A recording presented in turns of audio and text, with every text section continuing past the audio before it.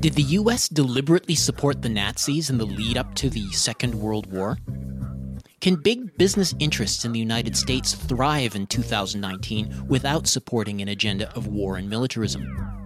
What is the relationship between authentic social justice struggles around race and class at home and anti-imperialist solidarity work? What tools are being used by the ruling classes in the United States to sabotage the anti-war movement?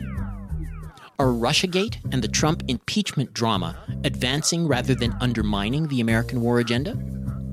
On a Remembrance Day week dedicated to commemorating those who died serving their country in past conflicts, we examine how capitalist forces are driving wars past and present, and examine some of the steps that need to be taken in order to truly say never again to war.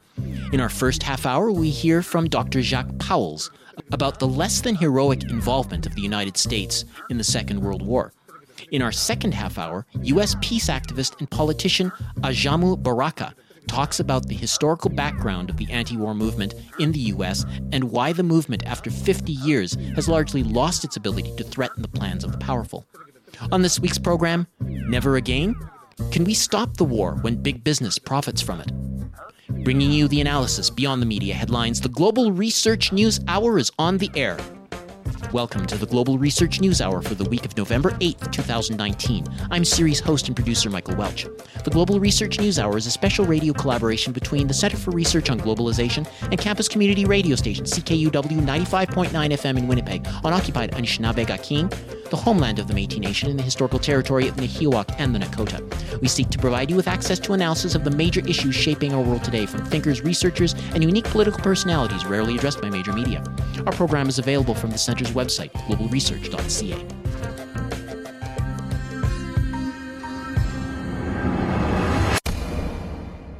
We'll begin our show with News Notes, a sampling of articles from the Global Research News site.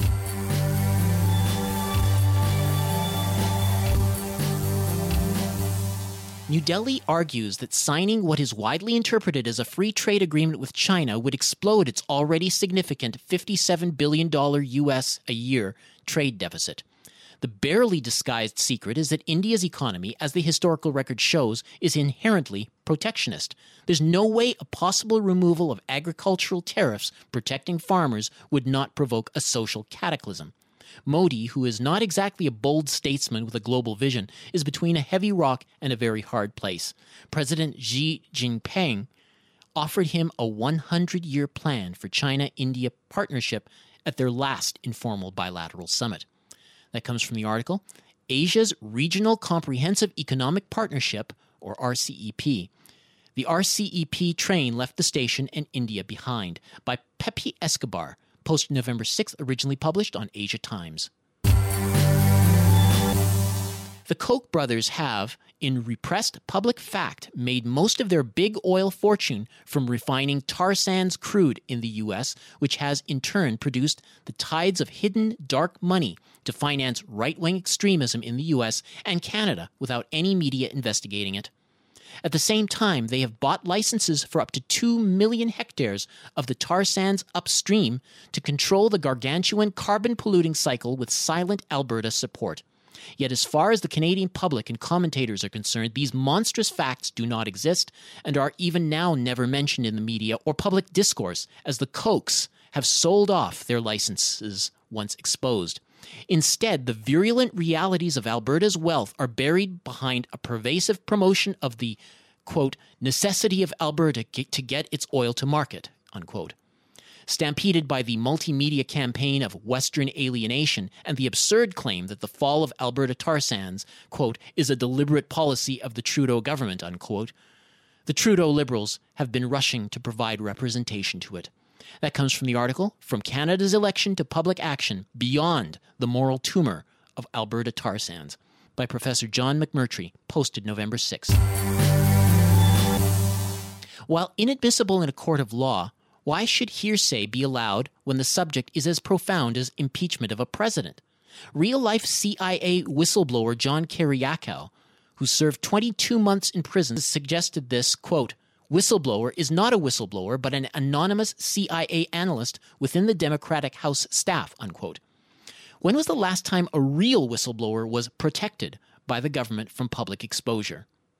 There has been no explanation as to why this informant's identity has necessarily been kept secret, and not just from the public, but from members of Congress, especially as Republican members have been unable to question him.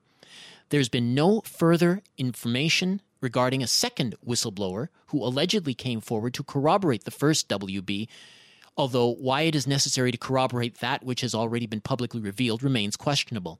That comes from the article, When is a Whistleblower Not a Whistleblower? From Russiagate to Ukrainegate by Renee Parsons, posted November 6th. Even the Mediterranean is not expansive enough to allow Russian subs to disappear. It is hardly surprising, then, that the Russian Defense Ministry is commissioning considerable numbers of new generation, stealthier subs in response to the Aegis game changer. This also makes the Northern Fleet in Murmansk particularly key to the effectiveness of Russia's nuclear deterrent, with no American fleet in immediate proximity. Furthermore, the point cannot be overemphasized that with 17 million square kilometers of resource-rich territory, but a population density of only 8 persons per square kilometer, maintaining the effectiveness of Russia's nuclear deterrent is an existential necessity. In this regard, the strategic role of the Aegis Ashore missile defense system deployed by the United States in Central Europe is essentially aggressive. That comes from the article, The New Cold War, Russia's Stealth-Capable 955 Borei-class Submarines, U.S. NATO's Aegis Ashore Missile Defense, by Padraig McGrath, posted November 6th, originally published on Infobricks. These are just a few of the featured articles appearing last week on the Global Research website. Regular visitors to the site are encouraged to send monetary contributions by fax, mail, or online. Just go to globalresearch.ca and click Donate on the menu bar.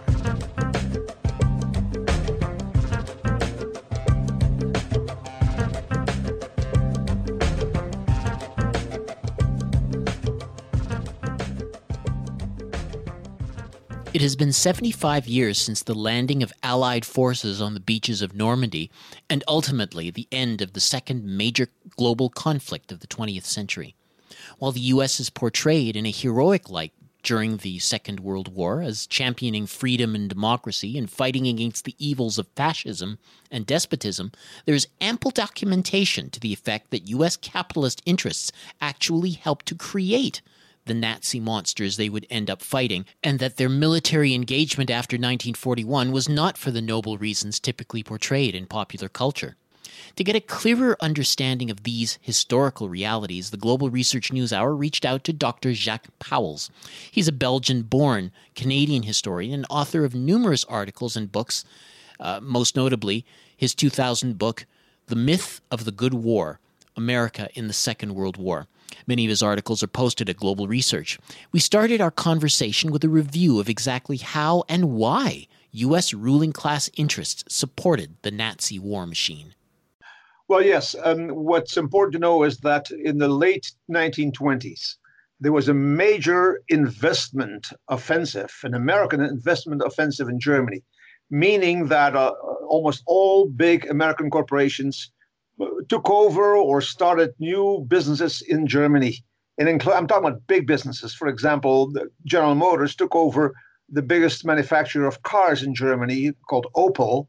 And Opel is still there today. It's a big factory near Frankfurt Airport, actually.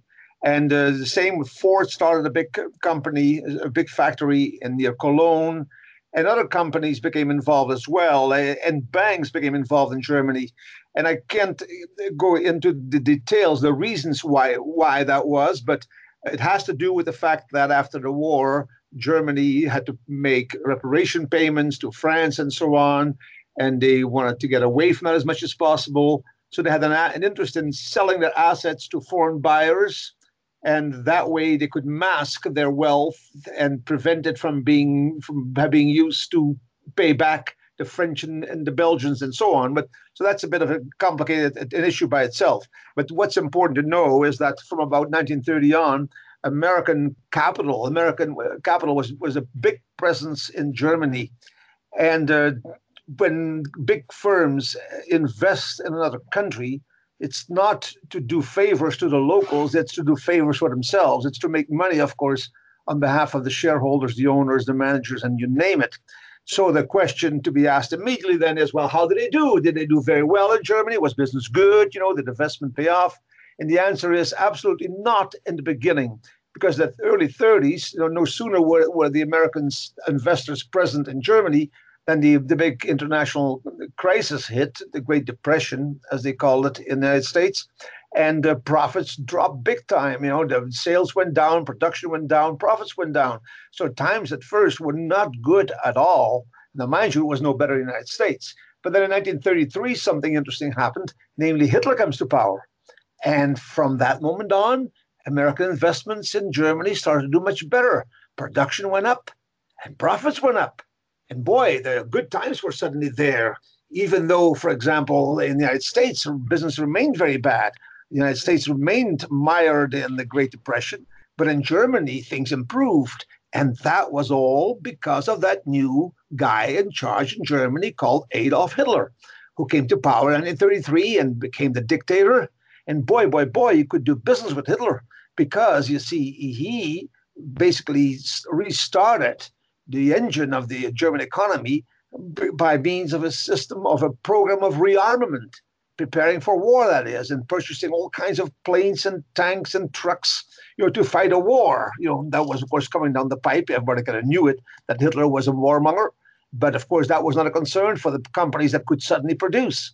And the profits went up because Hitler and the Nazis were not communists. They did not sort of confiscate these businesses. In fact, they placed big orders and they paid.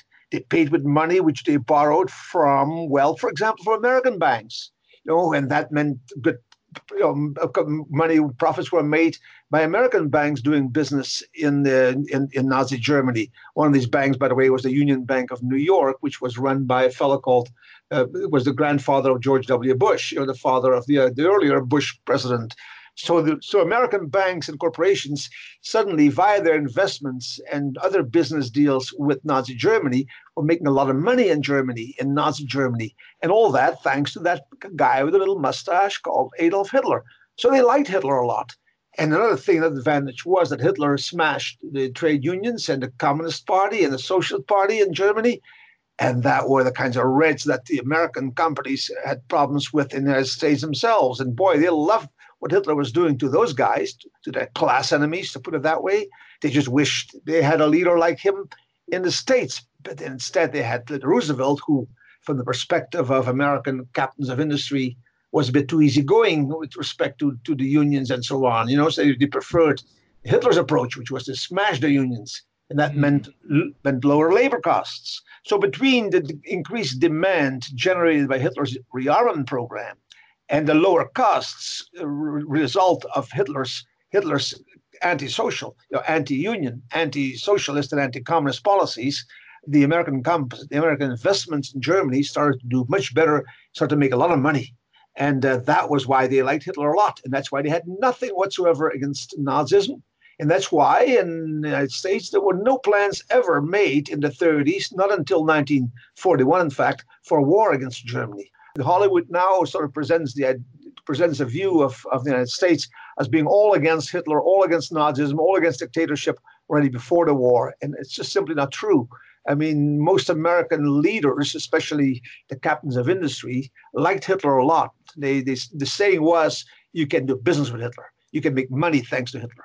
And Hitler was also the guy that was not only then showing how you could handle the Reds, the union leaders, the socialists, the communists, the anarchists, but when the issue came up, what Hitler would use all these weapons for, what kind of war he was preparing for, the answer was obviously read Mein Kampf. It's all in there. It's going to be a war against a country in the East, the country called the Soviet Union.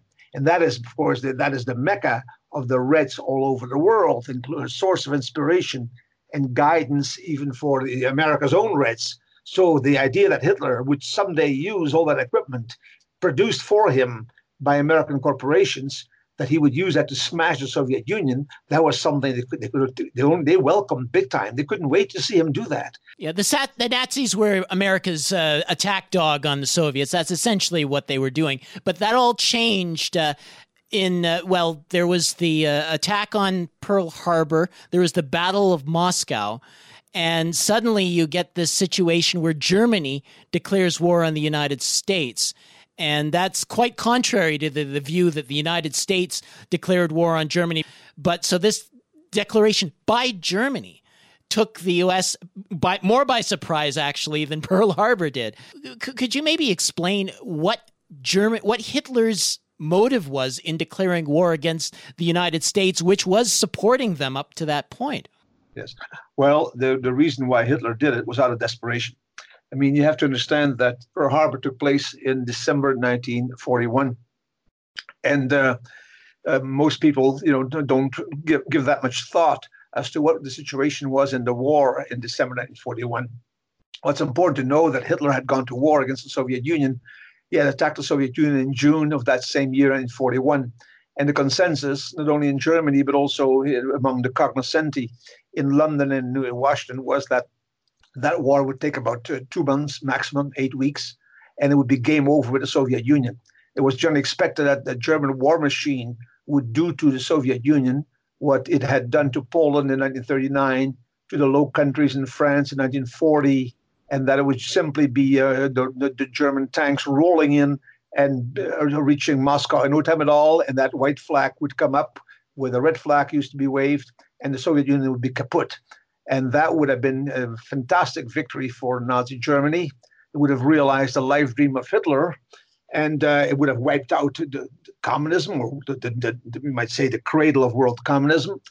And it also would have provided Nazi Germany with what it really needed to wage war in the long term, and made Nazi Germany a real world power.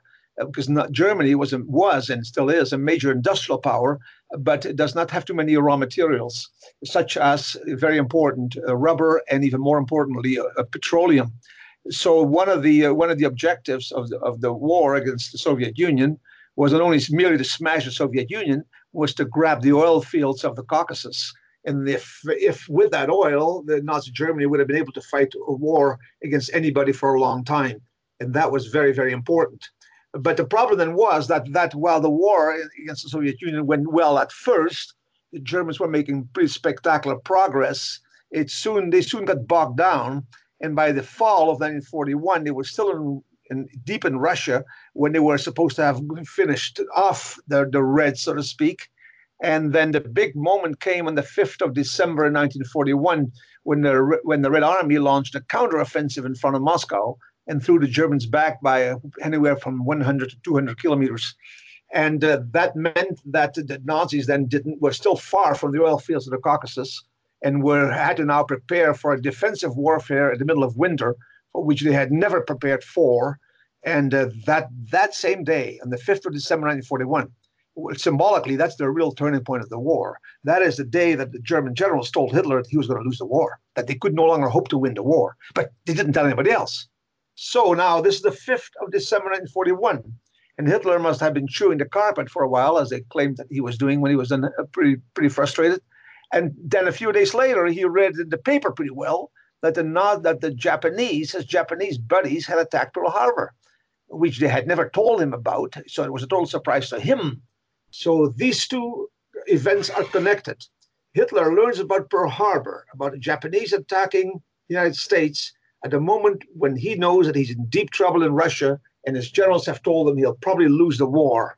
So that he has no longer any hope of winning the war. There was a tripartite pact with Japan, Germany, and Italy, right?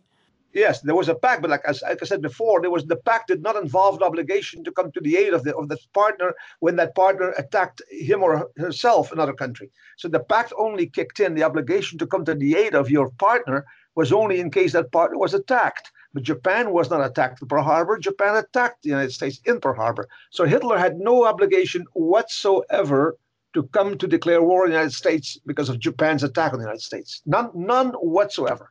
Just as Japan did not declare war on the Soviet Union 6 months earlier, when Nazi Germany attacked the Soviet Union. They had no obligation whatsoever.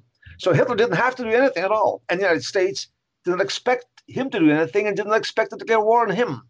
Okay, but Hitler did declare war. And the thinking behind that was that he hoped, desperately hoped, gambled that by making that gesture, by making a big show of solidarity with his Japanese buddies, by declaring war on their American enemy, that the Japanese would be so impressed that they would reciprocate and declare war on Hitler's enemy, the Soviets.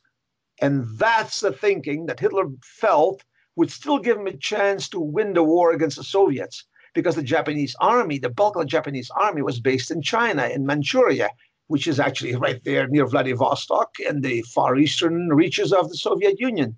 And Hitler figured that if the Japanese then would attack the Ruskies over there, then the Soviets would have to fight a two-front war against the Japanese in the east and against us in the west. And then maybe we'll still have a chance to win that war. Now, it was a huge gamble. It was a huge gamble. I'm sure that his generals must have said, I don't think it's a good idea. But Hitler said, let's do it. What can we lose? And he did declare war on the United States on the 11th of December 1941, and then waited for the Japanese to reciprocate. But the Japanese simply said, thank you very much, and never declared war on the Soviet Union. So Hitler was really screwed, because he now had another enemy and no relief in sight in his losing war against the Soviet Union. But that is the background. That is the reason why the United States was declared war on by Hitler. Have you reflected on how history might likely have played out differently had Hitler not taken that gamble in declaring war on the United States? What would have happened otherwise? Well, there probably would have been, rather than what turned out now, in the reality of one major world war, there would have been probably two major wars, because there was a war raging in Europe in 1941, late 1941, between, on the one hand, Nazi Germany and its ally, Italy, and other some small countries, against basically an interesting alliance, not alliance, de facto alliance between the Soviet Union and Great Britain, who was also still in the war, right? And that war could have gone on for quite some time, and we'll talk about it in a minute. And then there would have been another war in the Far East between the United States and Japan, which the United States was planning to win in no time at all. In fact, the United States felt they had totally underestimated Japan. They thought that Japan would easily be forced to surrender by bombings from the air. I cite in some of my articles statements by American generals at the time who said that the Japanese cities made of wood and paper will burn, like it will burn to a crisp with our bombers based in Manila. We'll bomb the hell out of them, and they'll just be begging to surrender. And that, of course, did not quite happen. The Japanese were a much tougher nut to crack. So that was the idea, that there would have been a war between the United States and Japan, which the Americans would have won easily. Now, even if there would have been a war against Japan only, the Americans probably would not have won it easily, but we don't know that. Now, what would have happened on the other side? Well, the war would have continued between Nazi Germany fighting mostly on the eastern front, and Great Britain still having an army intact on its island. And after the Battle of Moscow, it was clear that the Germans could not win anymore. Now, mind you, they probably would have managed to continue fighting for quite a few more years, as they did, in fact. But undoubtedly, or at least in my mind, there's not much doubt about it, that the alliance of the Soviet Union and Britain eventually would have beaten Nazi Germany, especially, and this is the main factor, since Nazi Germany had a fantastic army, well equipped and all that, but was out of petroleum. And they had failed, and this was the big reason why his generals told Hitler that he was going to lose the war. They had failed to capture the oil fields of the Caucasus. And that was crucial. I mean, we all know that at the end of the war, for example, the Germans had jet fighters and Tiger tanks that were bigger and better than anything the Allies had. How come they didn't beat us? Because most of our troops captured those planes and those tanks sitting on the ground because they had no fuel to operate them. If you think of the landings in Normandy in 1944, you see footage of that. You see Allied airplanes in the sky all over the place. And where's the Luftwaffe? They're nowhere around. Are their planes kaput? No, but they're sitting on the ground because they have no fuel. They have, in the movie The Longest Day, which is not a good historical source, but still reflects some historical realities, there's a wonderful scene of two German Messerschmitt pilots who fly a mission for 1 hour, and then they fly to their home base, and the guy says, "That's it for us today. We have no more petroleum. We can no more fuel to fly." And that is the reality, that the German war machine was starved of the fuel needed to fight and win a war. So there's no doubt in my mind that even without American help, the Soviets, with help from the British, and even without help from the British, would have won the war if there would have been a war only in Europe. And the United States very likely would have won the war against Japan, but only with great difficulty. It would have been much more difficult than they had believed when they started that war. War is good for business, essentially. So I guess my final question is it possible in today's society for big business to thrive in America without building up a military-industrial complex? Well, in the 1930s, business was down in the United States. There was a major, major crisis because of the lack of economic demand. The American industry was capable of producing enormous amounts of goods, including weapons, including cars, including planes, you name it. But the demand simply wasn't there. And that was all changed because of the war. Because when the war started, basically the America's war machine became the big customer of American industry. In other words, the war revived economic demand big time. And that was so in a number of stages. It helped, for example, that the British already at an early stage, even before Pearl Harbor, even before the Americans themselves came into the war, started to buy all kinds of goods in the States. That meant that production in Detroit and elsewhere of production of airplanes and cars and trucks, trucks especially, and military equipment started to go up big time because to meet the demand from the British. So that's how basically the United States got out of the crisis, of the economic crisis, because thanks to the demand stimulated by the war. And indeed, at the end of the war, there was a major concern among American economists, just as the young Samuelson, who became famous later on for his textbooks in economics at universities until even recently, I guess. There was a big concern that the end of the war would mean sliding back into the Depression, because when the war be over, not only would the demand slack again, but millions of military personnel would be laid off, the war would be over, and be looking for jobs at a moment when the diminishing production would mean fewer jobs.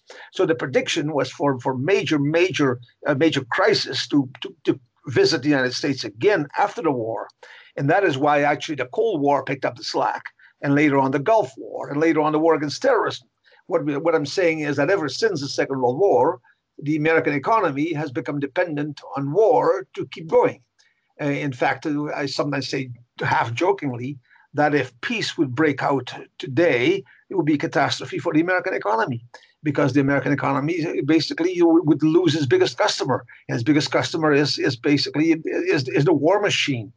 And that's also one way we can understand NATO, for example. NATO is very important, not to protect Europe. That is not necessary at all. But NATO basically is a way. NATO is a promotional machine, a marketing machine for American industry. Because if a country wants to join NATO, that means they have to buy weapons from the United States, and that's good for American business. So what I'm saying is the Second World War, and later on the Cold War, and later on the Gulf War, and later on the war in Iraq, and later on the war against terrorism anywhere, has been wonderful for business.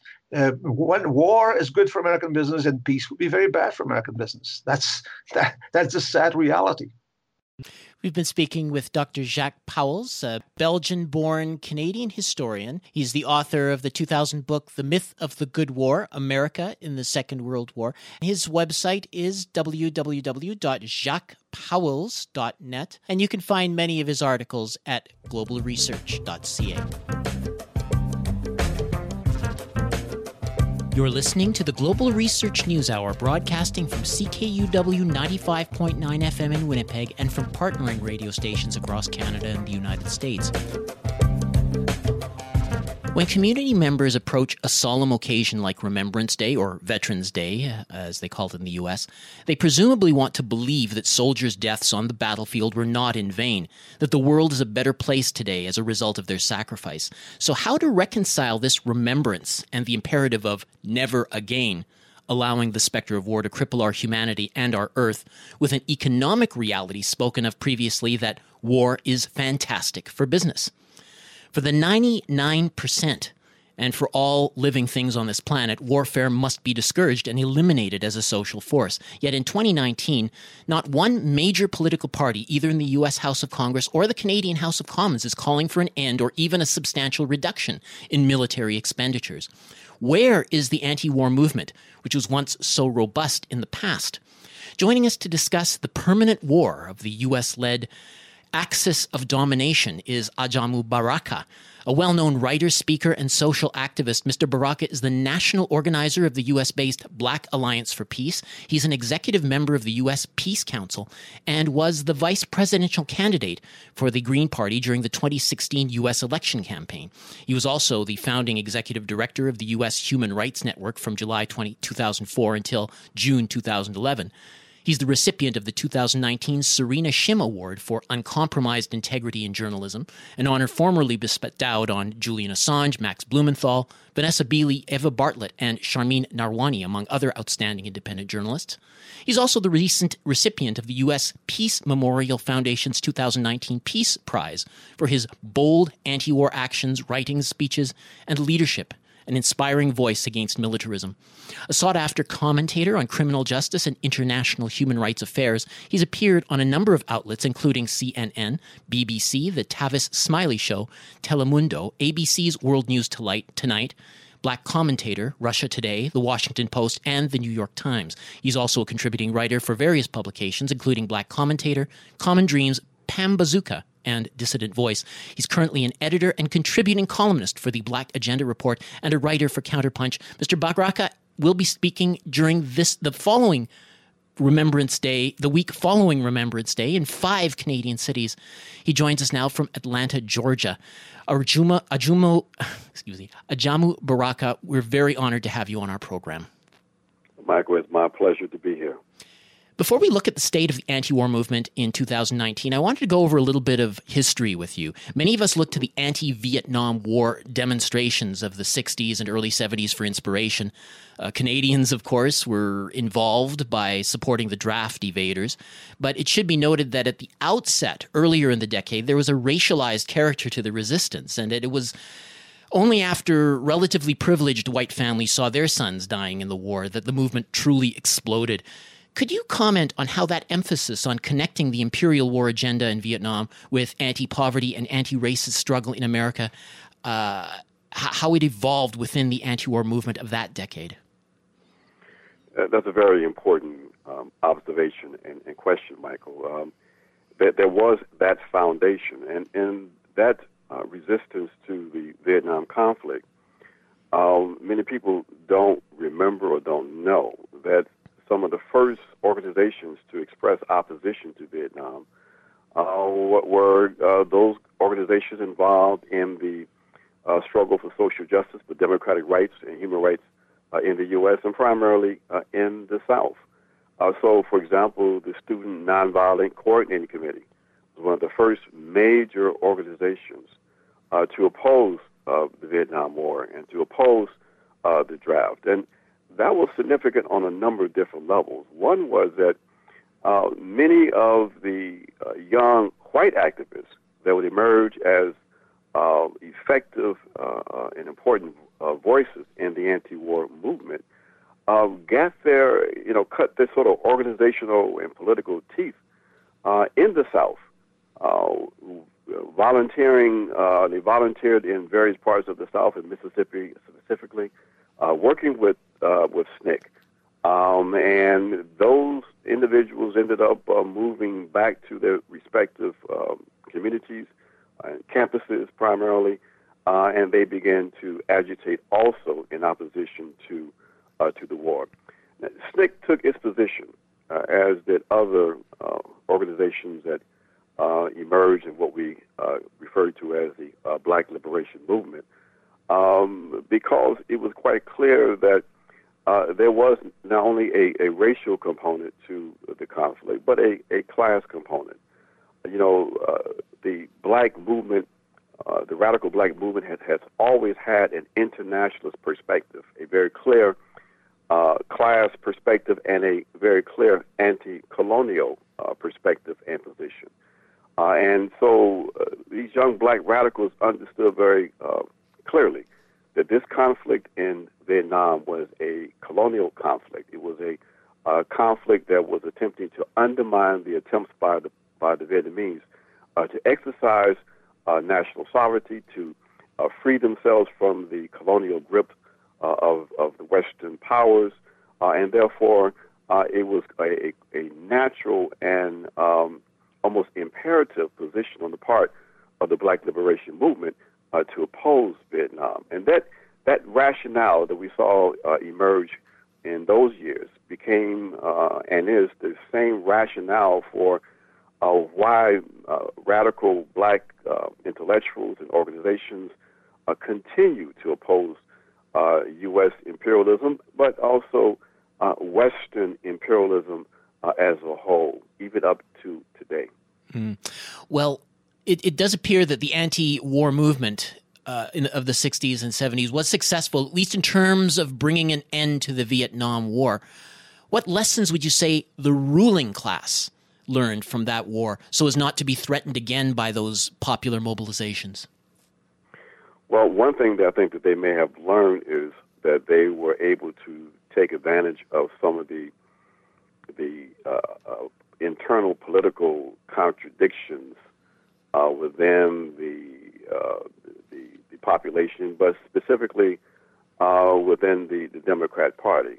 Many people forget that the driving force in the Vietnam War was, in fact, the Democrat Party, and that because the Democrat Party was committed to Vietnam, while simultaneously giving lip service and some support to the civil rights movement, it created a contradiction that was really irreconcilable.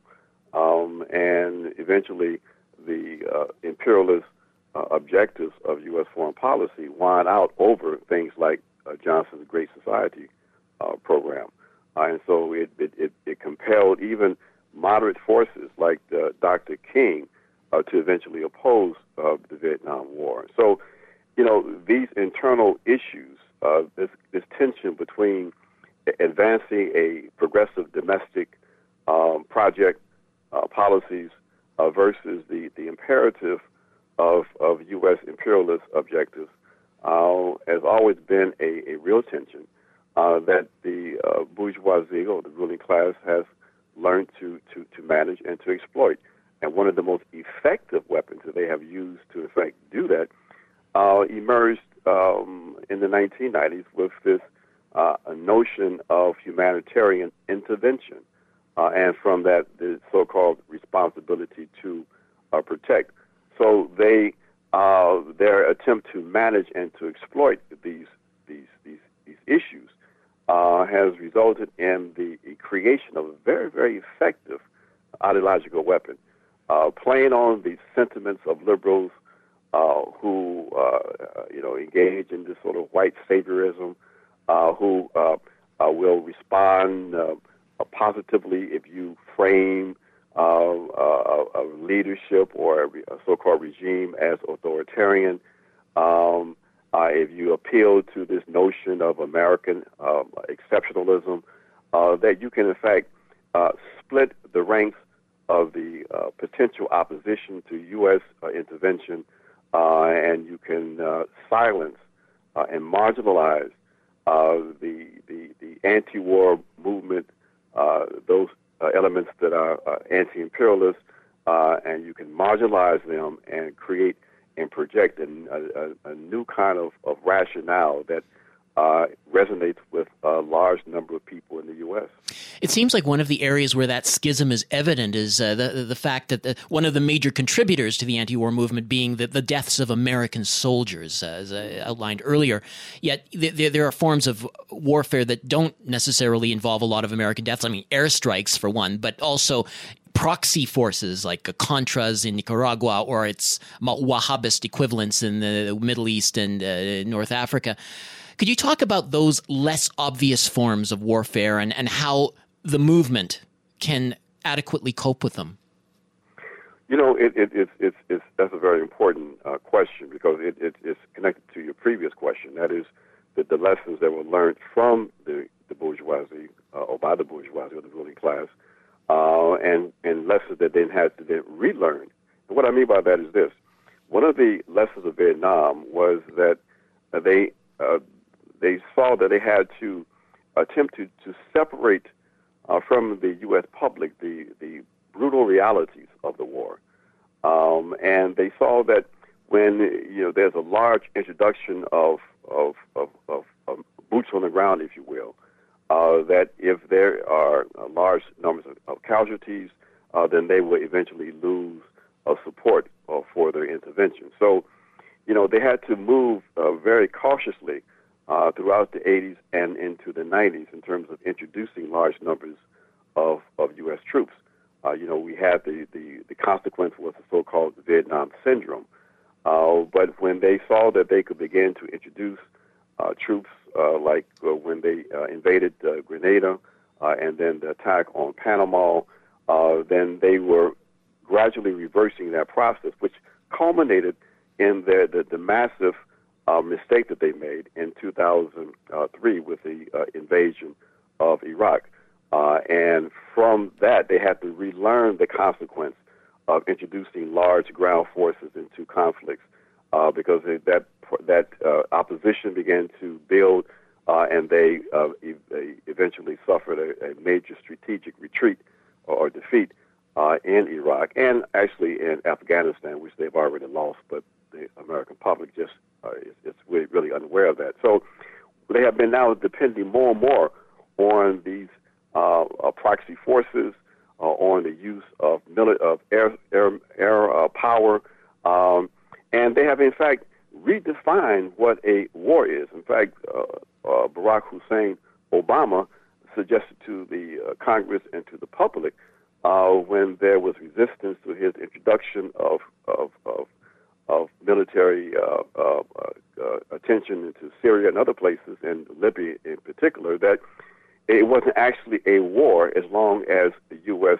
forces and U.S. troops are not dying. So this whole notion of what is and what isn't a war has shifted, and the dependency on certain kinds of military interventions. But even more importantly, Michael, now they have been able to effectively use state sanctions, economic warfare, siege warfare, blockading economies with consequences as almost as devastating as direct military interventions. And that's the new phase of military conflict, warfare, that the anti-war movement is starting to grapple with and attempting to try to figure out how we bring a new kind of consciousness to the public on how the U.S. state and the Western states are advancing their agenda using these new tools, if you will.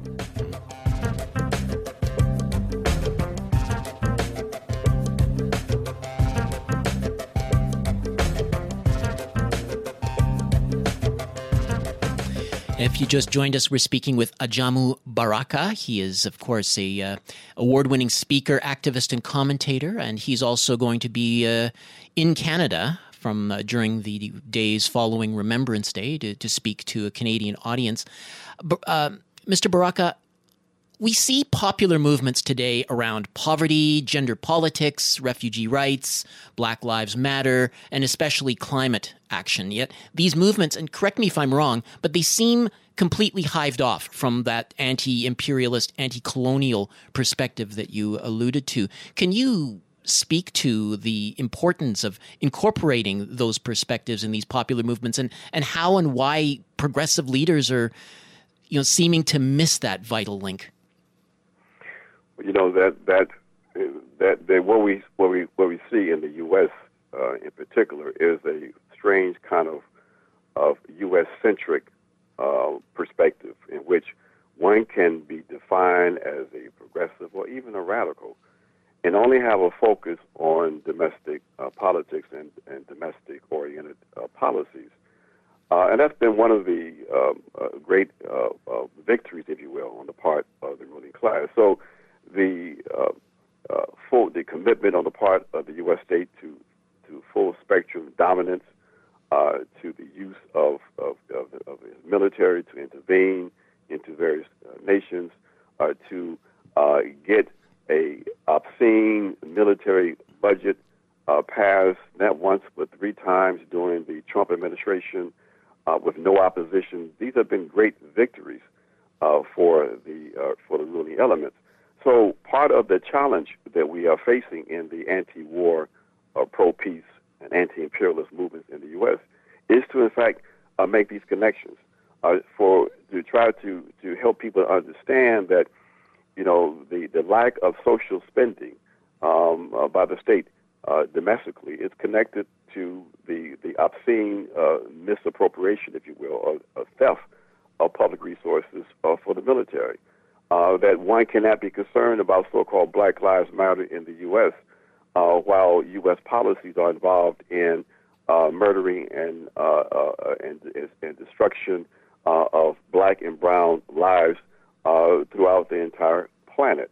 That you can't be opposed to militarism in Africa and forget about the Department of Defense 1033 program that's militarizing police forces in the U.S.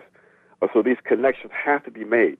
And we are attempting in the Black Alliance for Peace, for example, to make those connections, that we are up against a global system and that one cannot believe that you can make progressive change domestically without, in fact, looking at and addressing these international contradictions. So this consciousness that we are against a global system, that war is a class issue also, is part of the challenge and part of the program of not only the Black Alliance for Peace, but increasingly other elements of the anti-war movement in the U.S. People are recognizing that we've got to reintroduce, if you will, an internationalist perspective. Now, a lot of progressive activists are getting caught up in the palace intrigue around Donald Trump, Russiagate, the impeachment hearings over apparent abuse of power for personal gain. Democrats in Congress are taking the lead in this ongoing attempt to unseat or at least sully the Trump presidency in the lead up to the next election. As someone who is outside of both of America's big political parties, and as an anti-imperialist, what message do you have for grassroots activists seeking meaningful social change in the U.S. who might be getting caught up in that drama? Is there any utility in working with Democrat partisans, even if just on a temporary basis, to address the greater evil, as it were? Well, you know, we say that we have to try to penetrate the national conversation with a perspective that helps us to refocus on the common agenda of the ruling class and the bipartisan commitment on the part of the parties to advance that common agenda. And we have to be creative in doing that. We are pushing the Black Alliance for Peace, a candidate pledge campaign in which we have laid out certain demands that we believe every candidate, every elected member of office in the U.S. Should embrace if they want the support of the people. They should be opposed to the Department of Defense 1033 program. They should be opposed to Israeli training of police forces across the country. They should be opposed to the obscene increase in the military budget. They should demand that the U.S. re-enter the Iran agreement. They should oppose the expansion of nuclear forces and the $1 trillion commitment to upgrading the nuclear forces of the U.S. State. So we're saying that, you know, these kinds of programs and policies have to be part of the national conversation, and folks have to be creative in attempting to do that.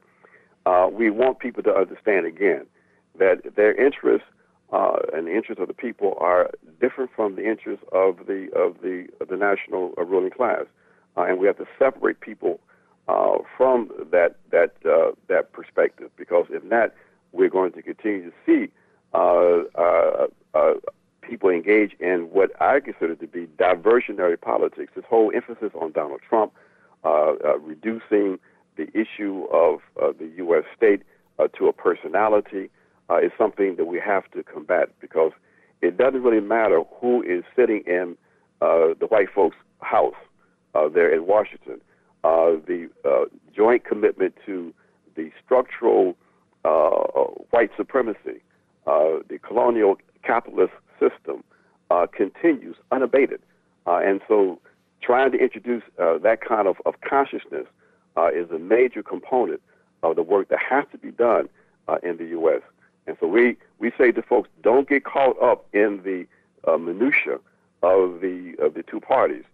Understand what our objective interests are, and keep the focus on an analysis that foregrounds, that centers a structural analysis, a structural perspective, as opposed to the diversionary politics around personalities. Mm.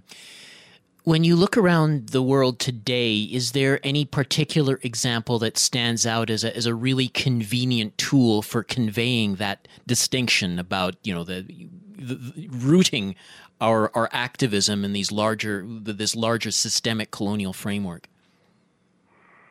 Well, there are frameworks that are developing. There are politics that have to be supported in various states in which they have carved out some degree of space to try to advance a more progressive agenda. For example, the states that emerged in Latin America that are now all under fire.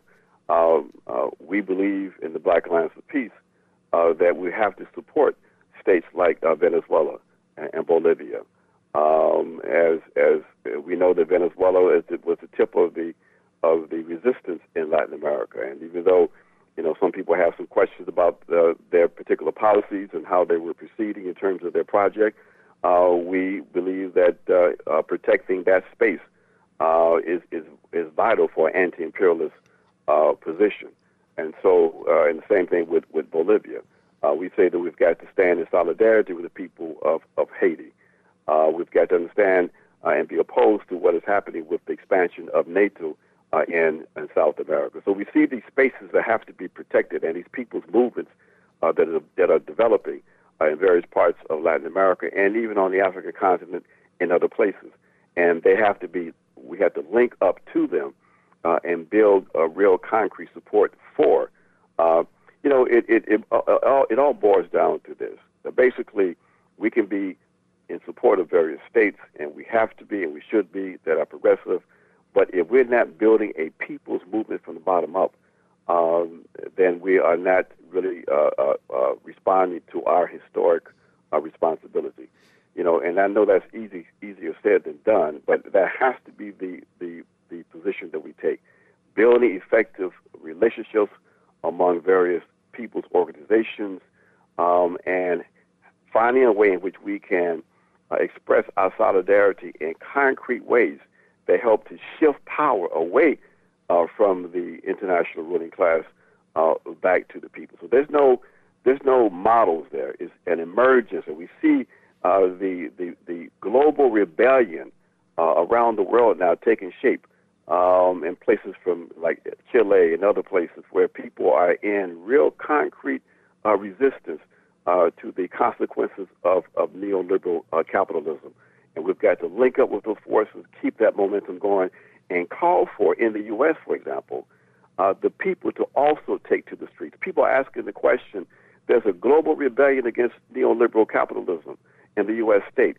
And the question is, where are the people in the U.S.? Where are the people in Canada opposing their states who are at the center of the attempt to try to maintain the global hegemony of the Western Alliance?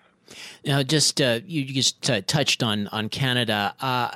From November 11th to November 16th, you will be in Canada. You'll speak in 5 Canadian cities, Hamilton, Toronto, Ottawa, Montreal, and Halifax, at events hosted by the Canadian Peace Congress. What message do you have particularly for Canadians about what they can and should do to reverse the military trajectory the world is on?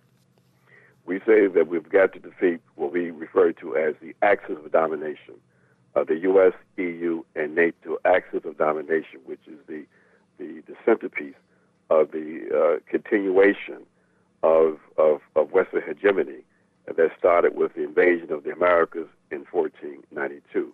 And our message to the people of Canada is quite simply, what side are you going to be on? Are you going to stand in solidarity with your national bourgeoisie to maintain the pan-European colonial capitalist white supremacist patriarchy, or are you going to stand with the vast majority of the people and help to build a new world? So our message to the people in the settler colonial state of Canada is consistent with our message to the people of the settler colonial state in the U.S., that they have a responsibility to bring about a process of authentic decolonization. They have to stand as a historic responsibility with the people in the colonized world. They've got to disconnect themselves from the sentiments of their own national states and stand with the majority of the people in the world who are advocating for and struggling for a new world. That will be our main message as we move through Canada during those days next week. Ajamu Baraka, I really appreciate your taking the time to share these views with our listeners. I wish you well on your Eastern Canadian tour. Thank you so much. We've been speaking with Ajamu Baraka, award-winning speaker, activist, and commentator. Information about Mr. Baraka's organization, Black Alliance for Peace, can be found at www.blackallianceforpeace.com. He'll be in the following Canadian cities over the coming days. On November 11th, he will be in Hamilton, Ontario at 7 p.m. at the New Vision United Church at 24 Main Street West. On Wednesday, November 13th, he'll be in Toronto at 7:30 p.m. at the Noor Cultural Centre at 123 Winford Drive, Toronto, just north of Eglinton Avenue, near Don Mills Road. On Thursday, November 14th, he'll be in Ottawa at 7:30 p.m. at McNabb Community Centre at 180 Percy Street. On Friday, November 15th, he'll be in Montreal at a time and location to be announced. Finally, on Saturday, November 16th, Mr. Baraka will be in Halifax, Nova Scotia at 2 p.m. local time at the Halifax North Public Library at 2285 Gottingen Street. You can find out more about Mr. Baraka's visit to Canada this month by visiting the page Ajamu Baraka's Eastern Canada Tour on Facebook. We've come to the end of another episode of the Global Research News Hour. The Global Research News Hour airs on CKUW 95.9 FM in Winnipeg and on partner community and internet radio stations across Canada and the United States. The show is also available for download from the site globalresearch.ca. To leave feedback on this show, please email globalresearchnewshour@gmail.com. We leave you now with the 1976 classic No Man's Land by Eric Bogle. My name is Michael Welch. Thanks for listening. And I can't help but wonder now, Willie McBride, do all those who lie here know why they died? Did you really believe them when they told you the cause? You really believe that this war would end war? The suffering, the sorrow, the glory, the shame, the killing, the dying, it was all done in vain. For Willie McBride it all happened again, and again, and again, and again, and again. Did they beat the drums slowly? Did they sound the fife lowly?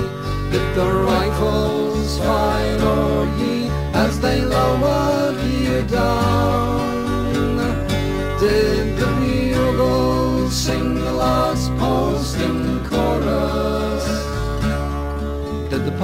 pipes play the flute to the forest? Did the bugles sing the last post and chorus? Did the pipes play the flute to the forest?